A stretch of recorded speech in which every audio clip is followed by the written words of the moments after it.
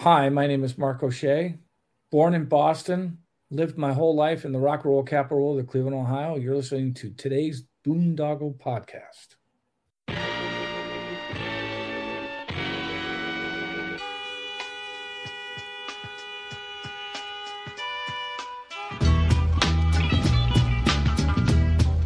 Hey everybody, thanks for listening to this intro before the intro of our today's Boondoggle radio show. As you know, we're a veteran-owned and operated podcast, and this has been an incredibly therapeutic journey for me as a veteran that struggles with PTSD and anxiety, just getting out and talking to people. But it does cost us some money, so if you feel so obliged to donate to our GoFundMe, we have a GoFundMe under today's Boondoggle. We also have a Venmo at today's Boondoggle that you can donate to. Our Anchor sponsorship at anchor.fm/today's Boondoggle.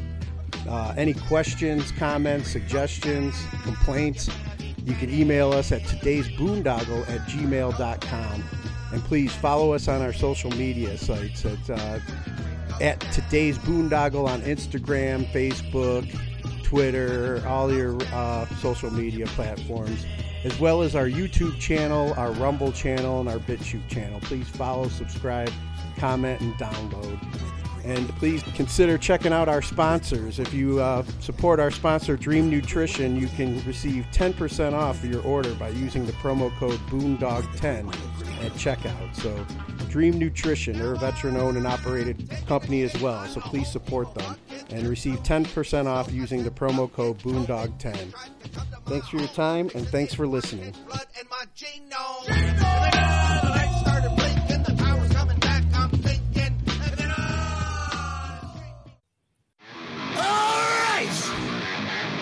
Listen up! Hold on to your seats! Grab your girls, grab your beers! What's going on? It's Tommy Beck, and you're listening to today's Boondoggle. This is Mark Metcalf, and you are listening to today's Boondoggle with Bailey on Domain Cleveland Radio. You are listening to today's Boondoggle with Bailey on Domain Cleveland Radio. Yes, Kato Kalin listens to this all the time. Welcome to today's Boondoggle. Now, here's your host.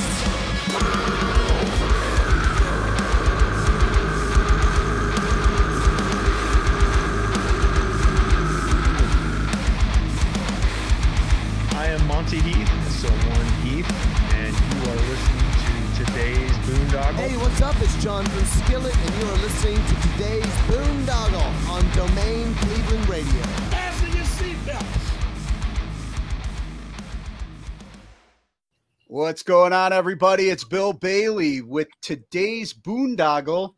And real quick housekeeping note, if you're watching us on YouTube or Spotify or YouTube, Odyssey, Rumble, BitChute, please hit that follow and subscribe button. And if you're listening to us on Spotify or Apple, Google, any of the podcast platforms, please hit that follow and subscribe button so we can continue to bring you conversations like the ones I'm bringing you today. We're going into the Dollhouse, talking with the guys from the band A Doll's House.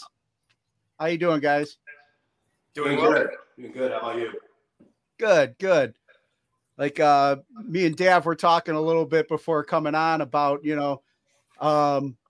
Shauna connecting me with you guys to set this up and just like, looking into your story and definitely, story about just keeping after your dream. You're still pursuing your dreams, even when life takes you on where life takes you, Right.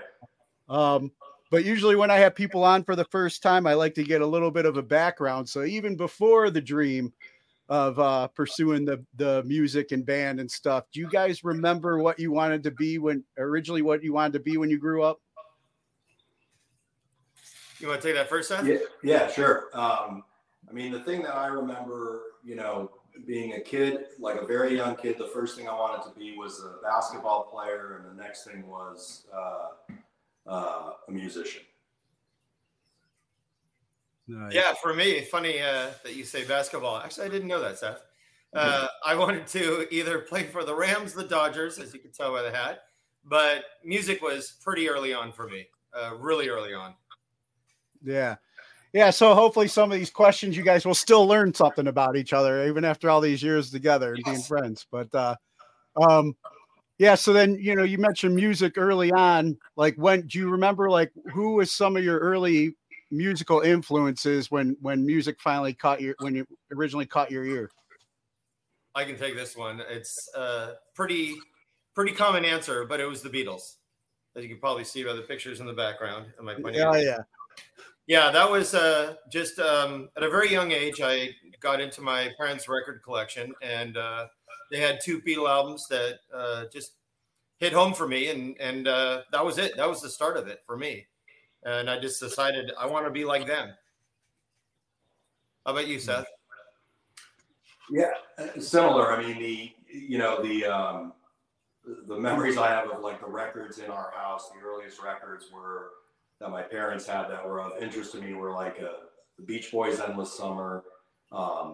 They had a double album of Neil Diamond, "Hot August Night," which, if you haven't seen it, is worth seeing because it's like nothing like what people think Neil Diamond is. He looks like he's in Led Zeppelin or something. So it's kind of funny to see that. But it was stuff like that, and they weren't really, big into rock. But it's funny because one of the things that Dave and I bonded over early on, obviously, was the Beatles, and you can probably see them behind me here too.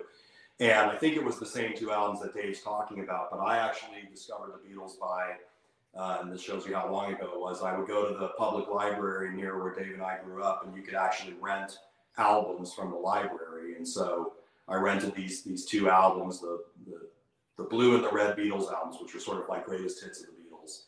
And that kind of got me started and hooked. So that was sort of the kind of earliest thing that I glommed onto. Nice. And then when did you guys decide that, you're going to start learning how to play music? Oh, for me, it was third grade. I had already started playing just in like the school where we played trumpet, stuff like that. But as far as playing guitar and rock music, my best friend at the time in third grade blew my mind when he actually could play to one of the Beatles songs. And for whatever reason, that clicked. So I went home. I said, that's it. I got to learn how to play that too. I don't know. At third grade, I guess you just couldn't imagine that. Well, wait a second. Other people can play that too? I don't know. It's a silly thing when you're that age. But that was it. When I saw that my best friend could play a Beatles song, I said, oh, that's it. I got to learn how to do that too. Yeah, it's similar. I mean, no one in my family played any instruments, and one day I just got it in my head that I wanted to try guitar, and thankfully my parents said sure, and so we tried it, and that was probably when I was about 13 or 14, and then very quickly from that I kind of went into a heavy punk rock phase, and so that was kind of led to my first band, which was really just a punk band when we were like 14 or 15, and very, very guitar driven stuff. But that's how it started for me. And I'm always somebody that's curious about those young days in bands and coming up with the band names. So what was the punk band's band name? So it's funny because it dovetails. Dave can tell you the story of how he got to A Doll's House, but it's a little similar to the name of the punk band was The Undecided, and it was because we were playing someplace and we didn't have a name, and they put us down as Undecided, and so that became Yeah. Nice. And the story of A Doll's House is really similar because this was Seth's fault. Seth pulled a surprise on us and booked us a gig at the Troubadour, and we needed a band name, and I don't know why making a band name is so difficult. But I figured, well, it just happened to be, I was just reading a book that said that the Beatles' White Album was supposed to be called A Doll's House, but they didn't use it for various reasons. So I thought, well, I'll take their scraps. Let's call ourselves A Doll's House, and so that was it. We needed a name that week. And that's a story that we still joke about Seth booking us at the Troubadour. But I'm glad he did. I mean, because that's where this all started. Nice. Yeah. So, let's talk about A Doll's House, like first coming together, as a band, even before you had the name. And then, getting to, play your first gig at the Troubadour? Yes. So in terms of, how we got together, I'll tell you the slightly longer version because it is kind of funny. There was a girl who lived down the street from me who went to Dave's high school and knew Dave. And Dave went to a nice high school in the part of LA where we grew up at a time when I was getting kicked out of probably every other high school in our area. And this girl went to school with Dave, and she said, she knew how I like playing music, and she said, you should really meet this guy. And so I said, great, give him my number.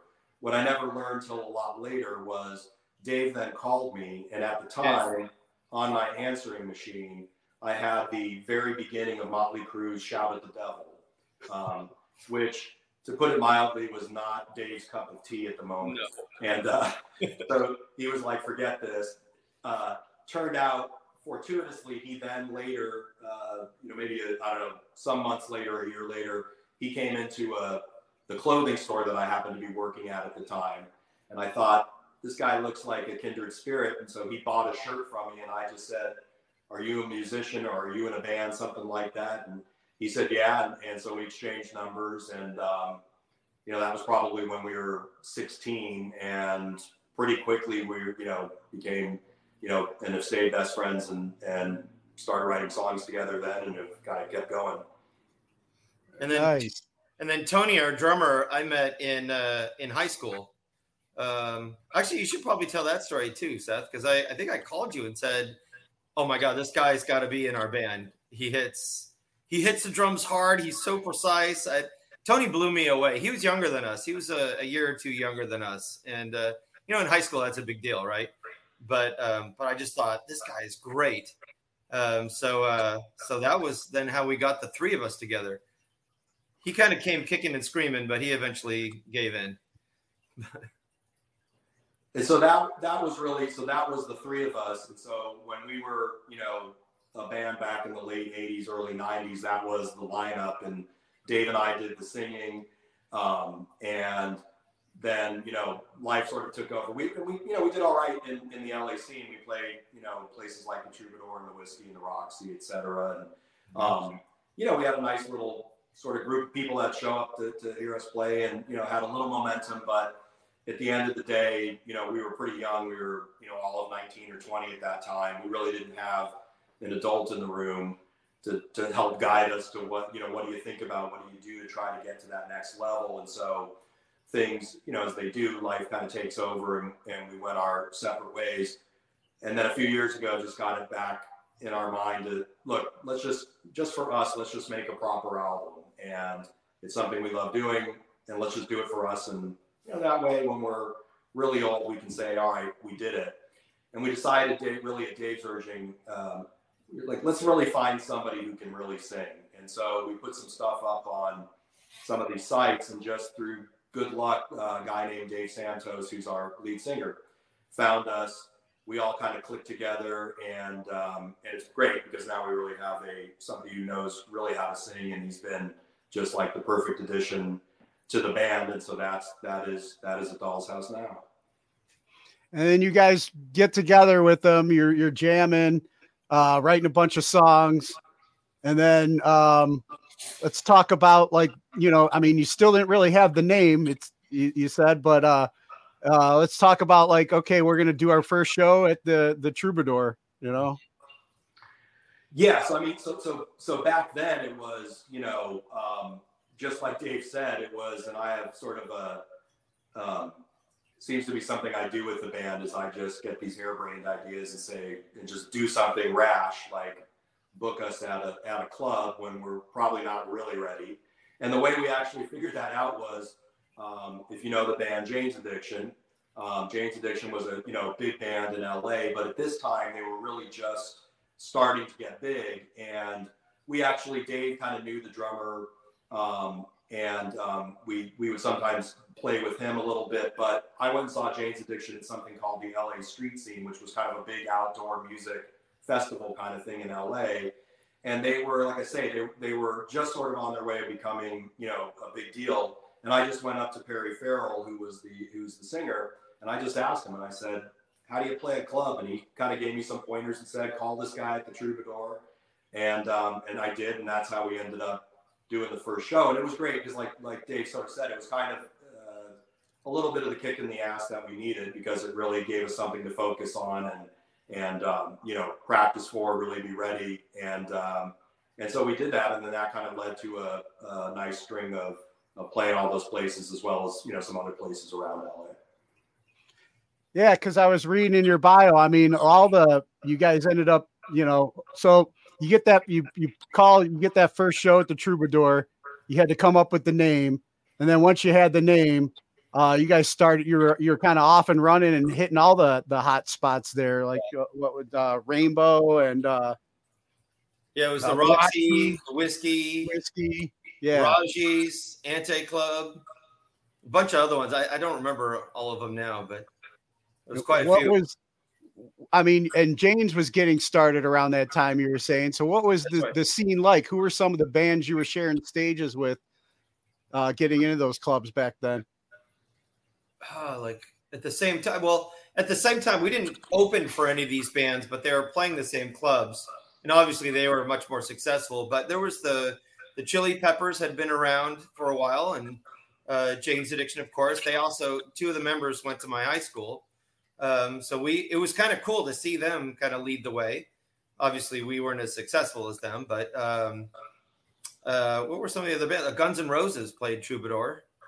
311 came from Omaha and started playing, but maybe that was a little later. Yeah.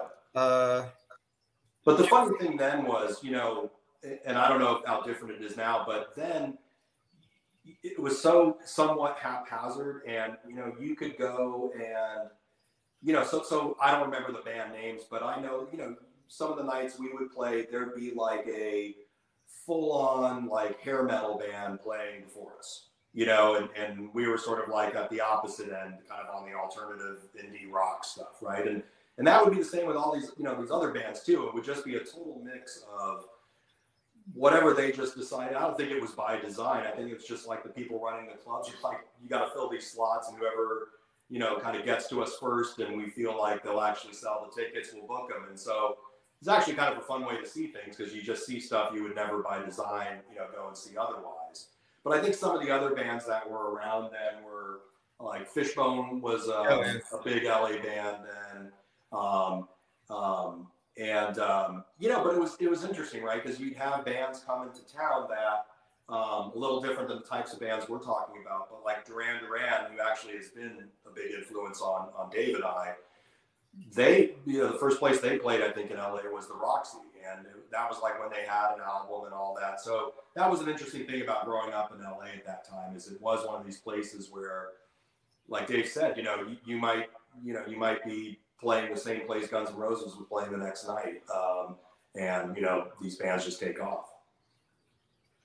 And real quick, Seth, are you able to like maybe pull the phone up a little bit closer for when you talk or whatever too? Because it's a little, yeah, there you go. That bit of an voice, echo.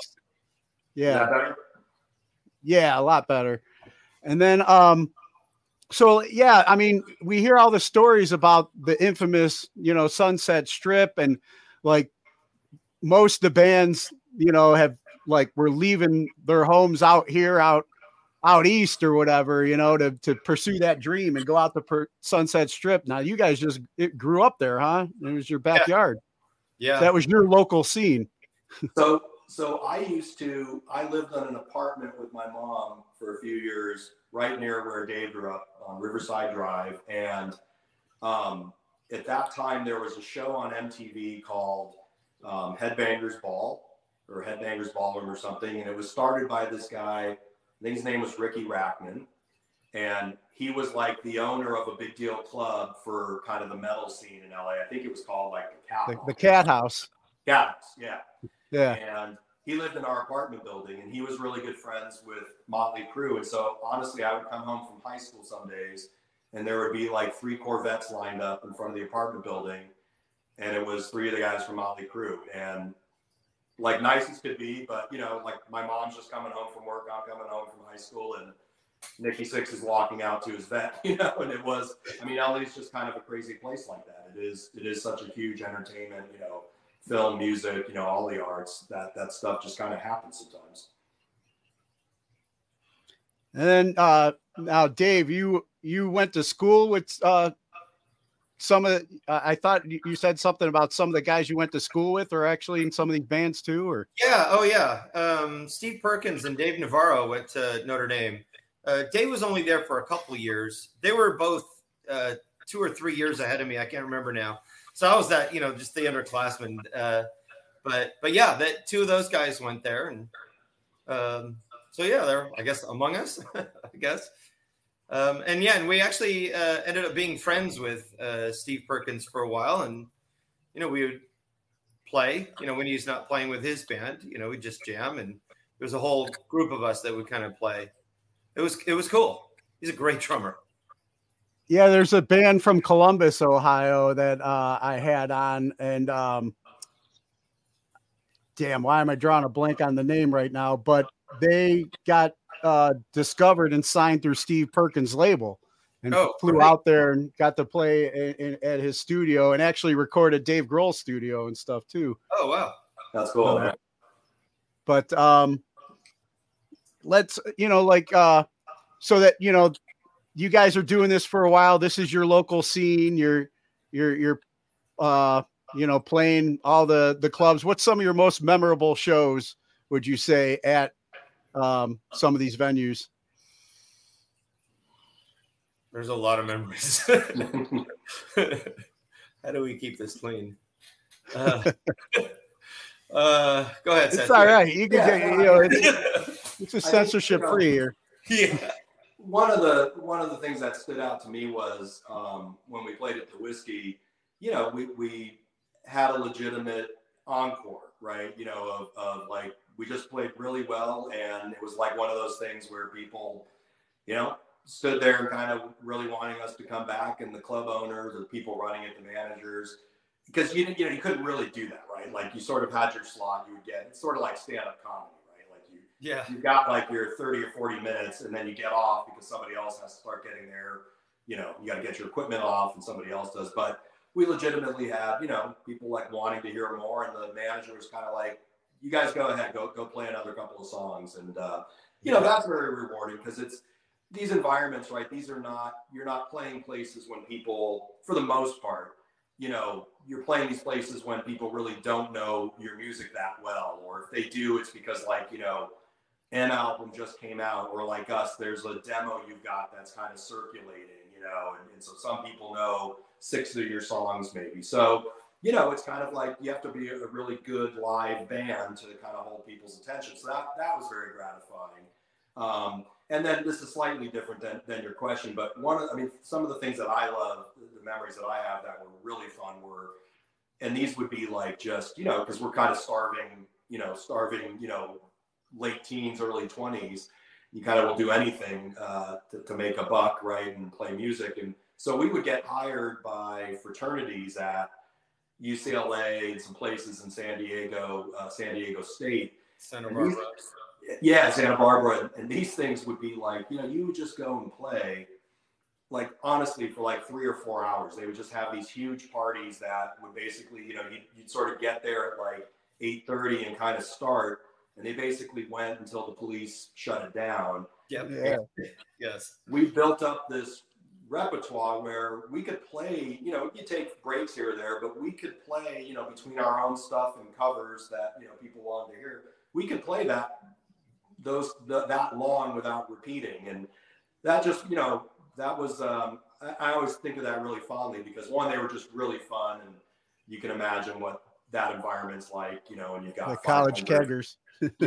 500, sophomores. It was pretty cool. Yeah. But just as a band, just to be that tight, to be able to play that long, and not repeat stuff, and just sound good. It was I was really proud of that. Yeah.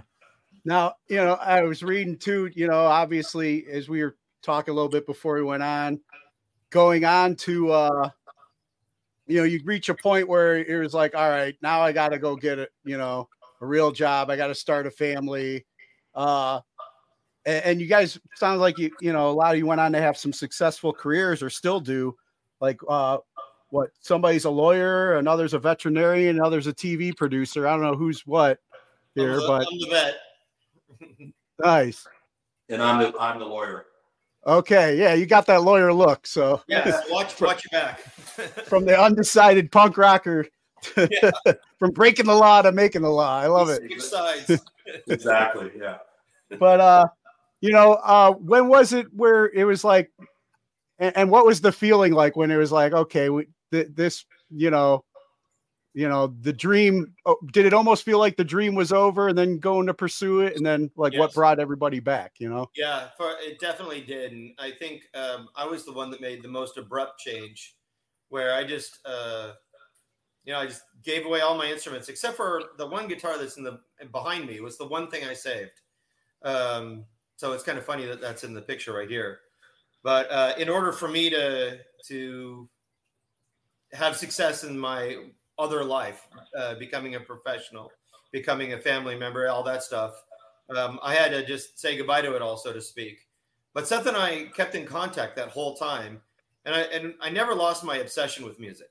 That was always there. But two things happened. Two main things. I guess Seth brought me back into writing songs for fun because of technology. And I thought that was really important, that here's a guy that's living on the opposite corner of the country from me. And through the newest technology that is so good and so accessible, we could start writing songs again as if we were in the same room. Not quite as if we're in the same room, but pretty close. So that all of a sudden, out of nowhere, we just started writing songs again. And I'm glad he brought me back. The second thing was a friend of Seth's, well, it's a friend of mine too, but bumped into Seth and gave him an old demo tape, something that we hadn't really listened to for 20 or 30 years. And you opened the show talking about, you don't lose this dream. Well, I guess that reintroduced me to the dream, hearing that music again. Not only was I kind of surprised that it was actually decent, but the second thing was it just reintroduced me to just all the memories and all the, we had some unfinished business, so to speak. And that's when Seth and I finally said, and yes, I was the one that said it, but either one of us could have said it, that, oh my gosh, we've got these new songs. We've got the old songs. We never finished that album. We now have the means to do it. Let's do it. So we did. We're all in. Nice. Like Limp Bizkit's back and they're putting out the dad vibes, and you guys fall in that category now then, right? Sure. Exactly. Yeah, let's talk about, so then, the time off, you start families, you work towards your careers, pursuing your careers. Like it's funny. I mean, it's great that you're a veterinarian, Dave, because like my oldest daughter originally wanted to be a veterinarian, and then she got in the show choir in high school, and now she wants to pursue music. But I'm trying to tell her, well, you can do both. You're probably better off trying to get the veterinarian thing and then have or do like music business courses and stuff like that. I'm trying, but I'm dad, so right. What I say, doesn't really matter. But let's talk about the time off, and you guys are like, you're starting your families and you're pursuing these other. I mean, I guess I would say they had to be passions to put in all the time that you guys did to get these degrees. Yeah. Go ahead, Seth. Yeah. I mean, it's, and I think I speak for Dave on this too. I mean, we certainly no regrets about it. I mean, we had a great time when we were doing the band back then. It was a very, formative experience for us. It's just, the great thing about rock music, right, is you don't have to know how to read music. You can kind of just figure it out by paying a lot of attention, trial and error. And that translates a lot into, you're talking about your daughter and her interests. It's easy to sort of say, you try to be in a band and what's that really worth? It's actually worth a lot, I think, because, the focus that we put on trying to be good musicians and learning all that sort of on our own. I know for me as a lawyer, I can still feel that attention to detail kind of stuff. I mean, same thing, Dave's a doctor, right? I mean, the things that we do are all about serious attention to detail. And that's what figuring out music was like. And so for me, finding this other interest and I've had a great career as a lawyer, has been, very gratifying and obviously enables us to, start families and support families, et cetera. And so I really, I suppose everybody could if you had a blank check to write the script of your life, we could all have sort of, pie in the sky dreams but barring something like that, I'm very content with the way things turned out, and to be able to come back to music now is, I think, in a lot of ways more gratifying because, we're just older and hopefully a little smarter. And, you're able to kind of prioritize things and realize what's really important to you. All those things that just come with, getting older, being a parent, being a husband or, whatever, significant other, partner, et cetera. I don't know, it just helps bring, it's interesting not to get too far afield from your question, but one of the things Dave and I have talked about a lot is, as we're basically the songwriters in the band, writing songs now, one, we're just much better at it because we've had these intervening decades of learning how to do it better, or just listening to more music, et cetera. But, there's when you're 19 or 20, there's a lot of testosterone and a lot of ego in the air, and we've always been, we never really fought or anything, but, now it's like you write songs and there's no ego about, oh, you're trying to get rid of my part, or, I like this better. It's just, we're very, very good about like, that's a good idea. That's a bad idea. Let's just try to get it to the best song we can and not worry about, who started something or, whether your little contribution on this part makes it in or not. And that part's been really, I think, really rewarded for the both of us. Yeah. That was one of our biggest problems. You made me think about it when you told them about the whiskey getting the encore. My memory was the opposite. And actually, it was something that reminded me how immature we were. We played the Palomino and the crowd wanted us to do an encore, but we were over our time limit. I started playing anyway. And really, it's not their fault. It's not the Palomino's fault. It was my fault. I was immature. And something that I like about the band now is we have a better maturity in some of these things where we won't do stupid things like that. So it's funny because you talked about, Seth, how you're right. There was a maturity to it and a discipline to try to sit there and learn all these songs and figure things out. But then there was the other side where there were some things that weren't so mature. And so now I'm glad that it's probably better that we didn't make it back then. It's probably better that we're attempting it now. Well, I would agree with that statement too, because, if you're getting into the, with this second run before you sign any record deal contracts, it's always good to have a lawyer look over everything. Right. So, Yes, exactly. Yes. Well, and I'll tell you what's funny is the, and you may have read a little bit about this, Brian Wheat from the band Tesla is the one who ended up recording, producing, arranging, and mixing our album. And the way we connected with Brian is because Dave was Brian's veterinarian for a long time. Tesla is a band from Sacramento, California. That's where Dave lives, and he's been a vet there for 20-something years. 5 years, something like that. He and Brian just became friendly because Brian always has 2 Jack Russell dogs. And yes. Dave took care of him for a long time, and then Brian moved to he left, now is in New York. But that was our connection when we started to do this. We were like, Brian's got a studio, and we just kind of thought, Dave gave him a call just to say hi and say like, hey, we're thinking about using your studio. And Brian's just a great guy, and he's like, I love Dave. He's the best vet I ever had. And so he got a little more involved, thankfully, than might have otherwise been the case. Yeah. Nice. And then, you mentioned a little bit about it, but then coming back together, and you said due to technology and everything today, it makes things easier. But, and you said you never kind of lost touch with each other, but let's talk more about now, getting back together and what it's been like putting together, an album. Yeah, I mean, it's been, the technology thing has really been key. And I would be remiss not to credit my older son, Sam, because you can appreciate this as a dad and dealing with kids and technology.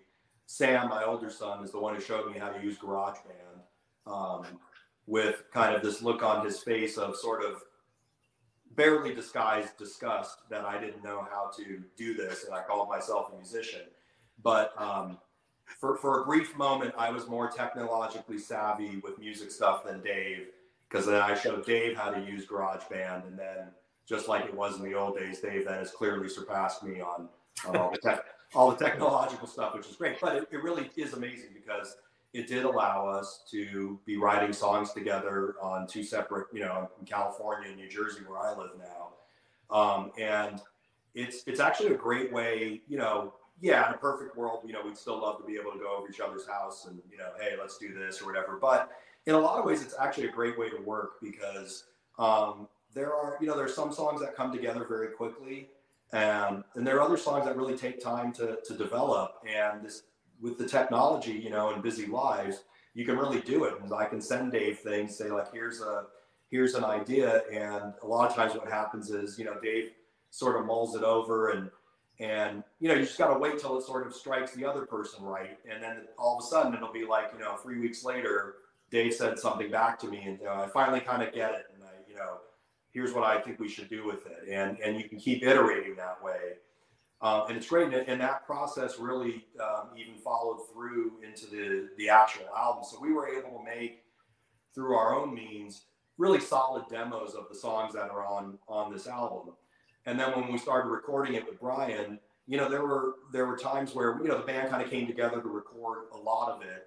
But after that, there were a lot of things. Dave then would kind of do some additional guitar work at his house. He was able to do that.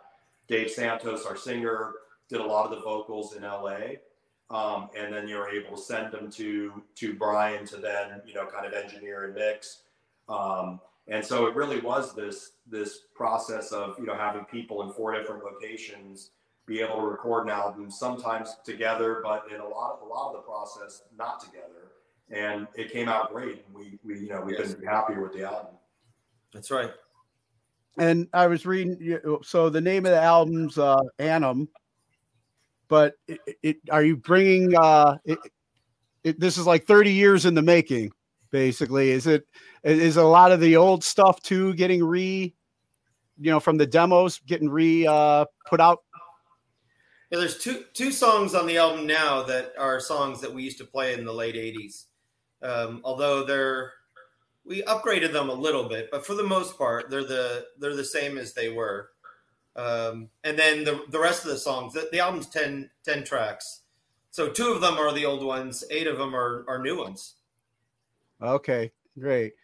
And then, like you said, it's kind of like, 30 years in the making, going back to like never giving up on your original dream and proving that you guys can get this done. And I'm sure, the finished product now, is ready to come out, or is out, or? So it's done. It's all, produced. We got the cover. It's ready to go. We have our first single, Hey Wait, is out now. And we've been fortunate that's getting played on some radio stations around the country, and we seem to be doing pretty well on Spotify, etc. So we're going to have a second single that'll come out within the next month or two, and then the whole album will be available as well. I can't wait. Yeah, and then do you have a date yet? No, we don't have a date yet. You talking about for the release of the album? Yeah. So it's once we sort of get the second single out, then we'll have a date for actually releasing the rest of the album. And how gratifying has it been to have to play the single for your son, who gave you that look when he was first teaching you how to do GarageBand? It's been very gratifying. He's really, my son does a lot of, if you're familiar with this medium of mashups, where, people take songs and they can sort of strip elements down and kind of create something new out of parts of other songs. So he's pretty sophisticated with the technology, but he's been very supportive of the whole effort. And, you know, it's nice for folks our age at this point, right? You know, we're not necessarily have our thumb on the pulse of all things new in music. And so, you know, to have a 20-year-old who actually knows what's going on is pretty helpful. And he loves the song. Nice. Yeah, I think one of the greatest things was when we had some pre-warning when one of the times when the song was played on the radio. And so hearing our song on the radio for the first time, that was pretty cool. That was really cool. Yeah, were you able to like have it on at the vet office? Yeah, we've actually played it there. Yeah. Nice. Yeah, it's pretty cool. It's pretty cool. Everybody at work has been pretty supportive. Yeah, that's great, man. And then so the album you're getting ready to come out now. Is there any kind of like talk or plans of trying to play some live shows together to promote it? Yeah, that's kind of the next step, and we're starting to work on that now, and I think we'll be able to do it, and it'll, you know, some of that will depend on you know, whether or I shouldn't say whether, but kind of where there may be some demand for it. But we are starting to look at that pretty seriously, and it would be a lot of fun to do that again. It'll be surreal for, you know, for Dave and I and Tony, the drummer, to be doing that again together after, you know, 30 plus years. We're meeting down in LA this weekend to rehearse. Oh, nice. I was gonna say maybe your son can hook you up with some college keggers. Exactly. Yeah.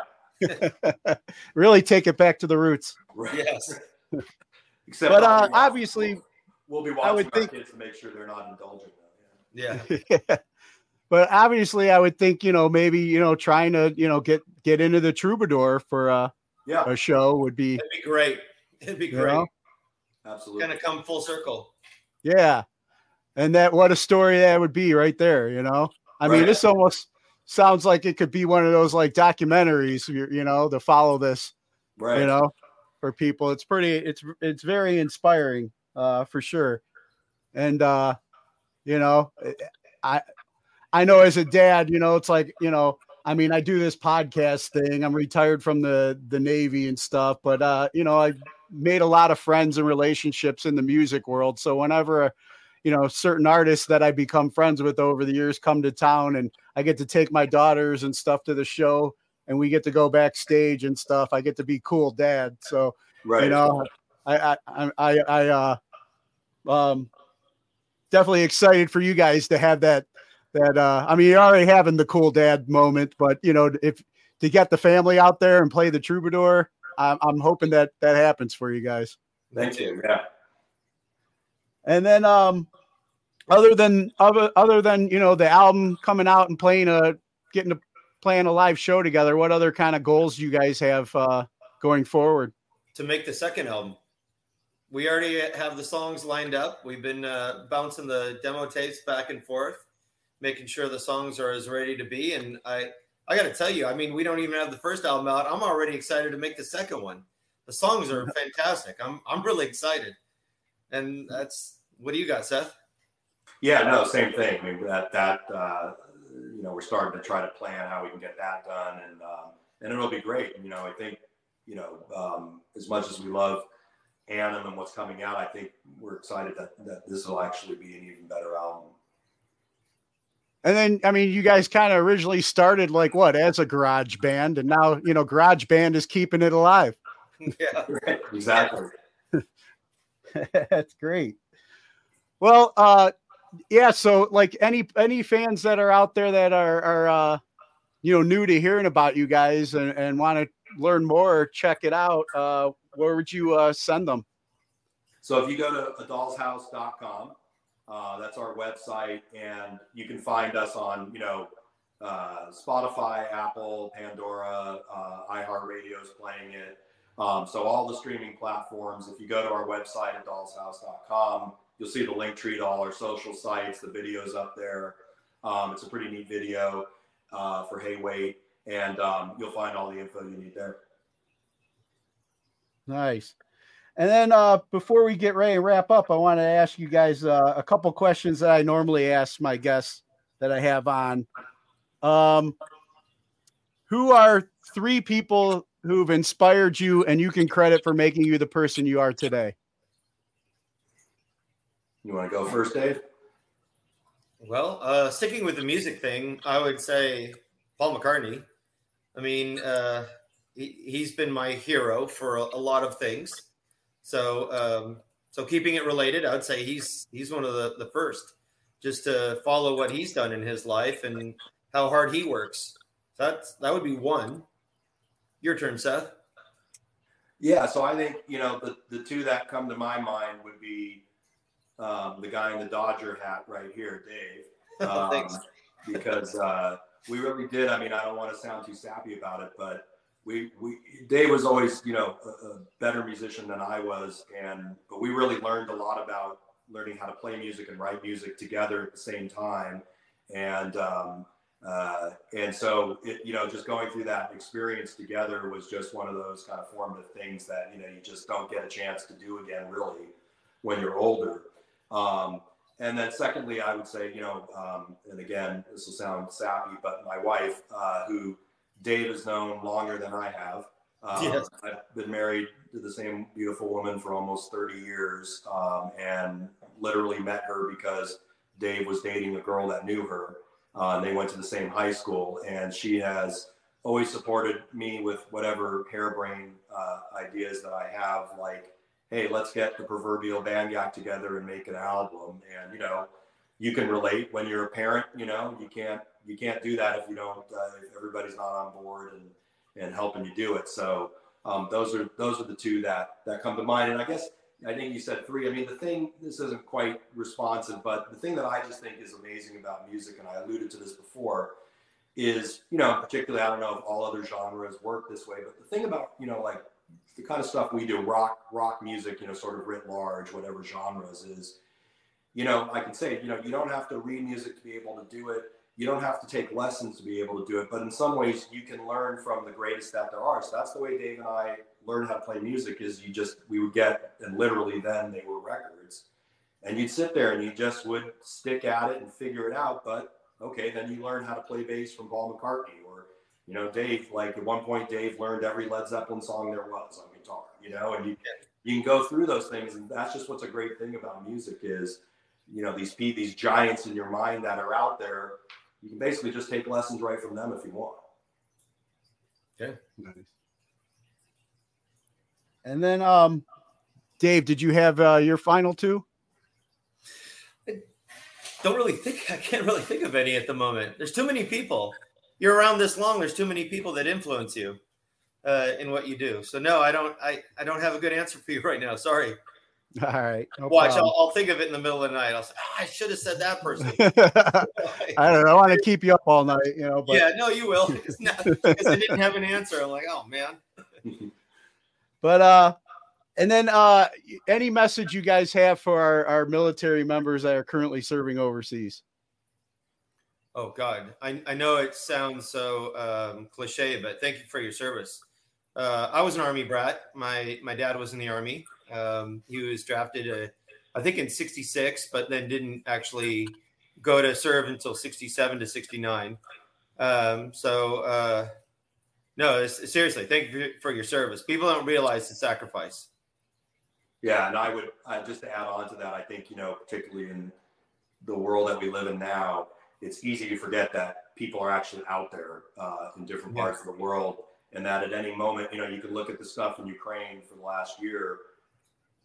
Stuff can happen overnight, and all of a sudden it's on the line, and all the things that we enjoy, particularly in the U.S. and it's easy to forget that all those things are possible to do something as frivolous, right, as 4 guys in their early 50s making an album, right? You can only do that in a country where everything is secure and you've got that safety net that comes from people being in the service year in and year out, and that's what I would add to it. Yeah. Awesome. Good to hear. Well, guys, man, it was good to have you on and hear your story, and definitely inspiring for other dads like myself out there to just keep going after it. I've had Matt Pinfield on here before, and I shared with him, like, as a kid, I used to always want to do something similar to this, like I had a little tape recorder and I'd make my own tapes watching, Johnny Carson and stuff like that, growing up, like I want to be a host or something. And then you start growing up and, parents or whatever, they mean in a loving way, but they're like, that's not for you. You got to go to school. You got to do this. You got to work in this job. And, but here I am back, retired from the Navy and, being able to pursue my kid dreams. So, to all the dads that don't give up on their dream and they still raise halfway decent kids along the way, man, hats off to you guys. Well, great. That's good. Great for you as well. Yeah. And once again, man, thanks for, the time and sharing your story. And I look forward to hearing more. Like I'll have Shauna make sure she keeps me in the loop when when you guys get to make it full circle and play that Troubadour show. Yeah. And thanks for having us on. Yeah. Thanks a lot. Appreciate it. It was a blast.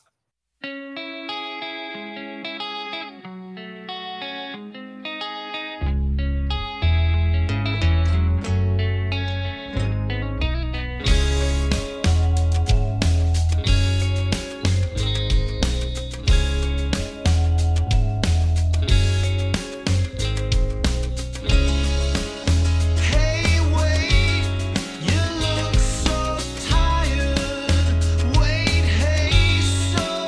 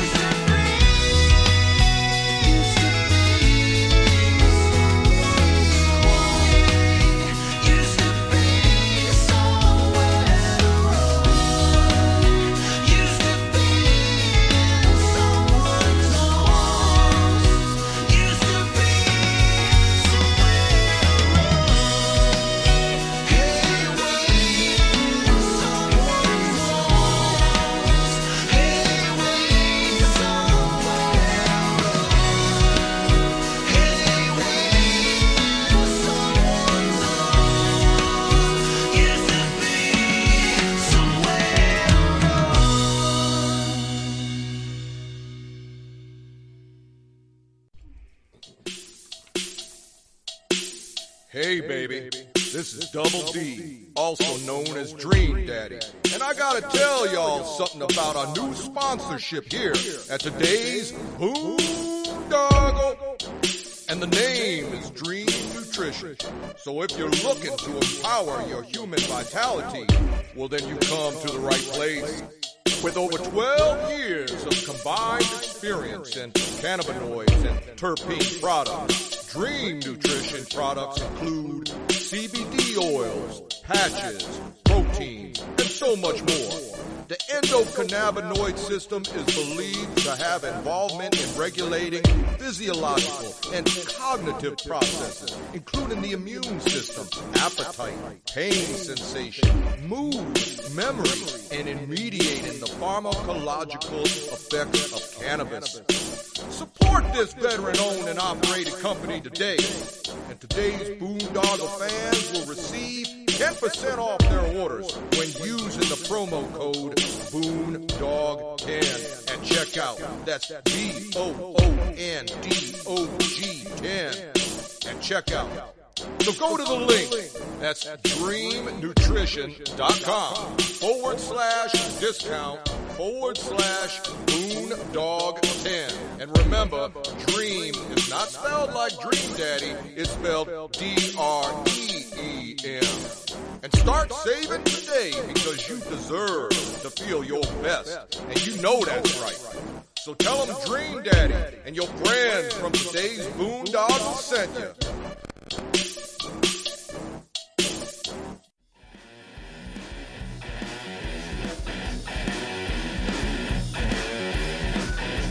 Thank you for listening once again to today's Boondoggle Radio Show. Please be sure to check out our website, domaincle.com or todaysboondoggle.com for more shows and check out our archives. Follow us on social media at Today's Boondoggle on Facebook, Instagram, YouTube, and Twitter for more information about this podcast. And please support us on www.anchor.fm/Today's Boondoggle, as well as on our GoFundMe and Venmo. Be sure to subscribe, comment, download, and listen to us on Spotify, Apple Podcasts, Google Play, Spreaker, and all the other podcast platforms out there. Please email us with any questions, suggestions, and comments via todaysboondoggle@gmail.com. Leave us some 5-star reviews and help spread the word. Thanks again for listening.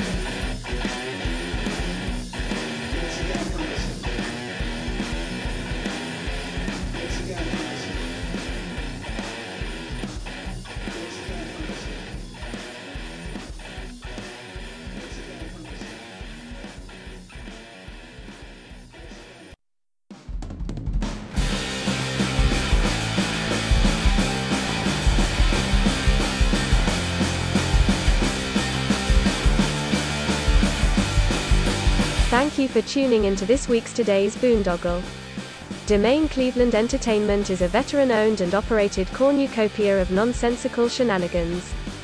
You can find interesting interviews, music news and information, and just about everything else in between.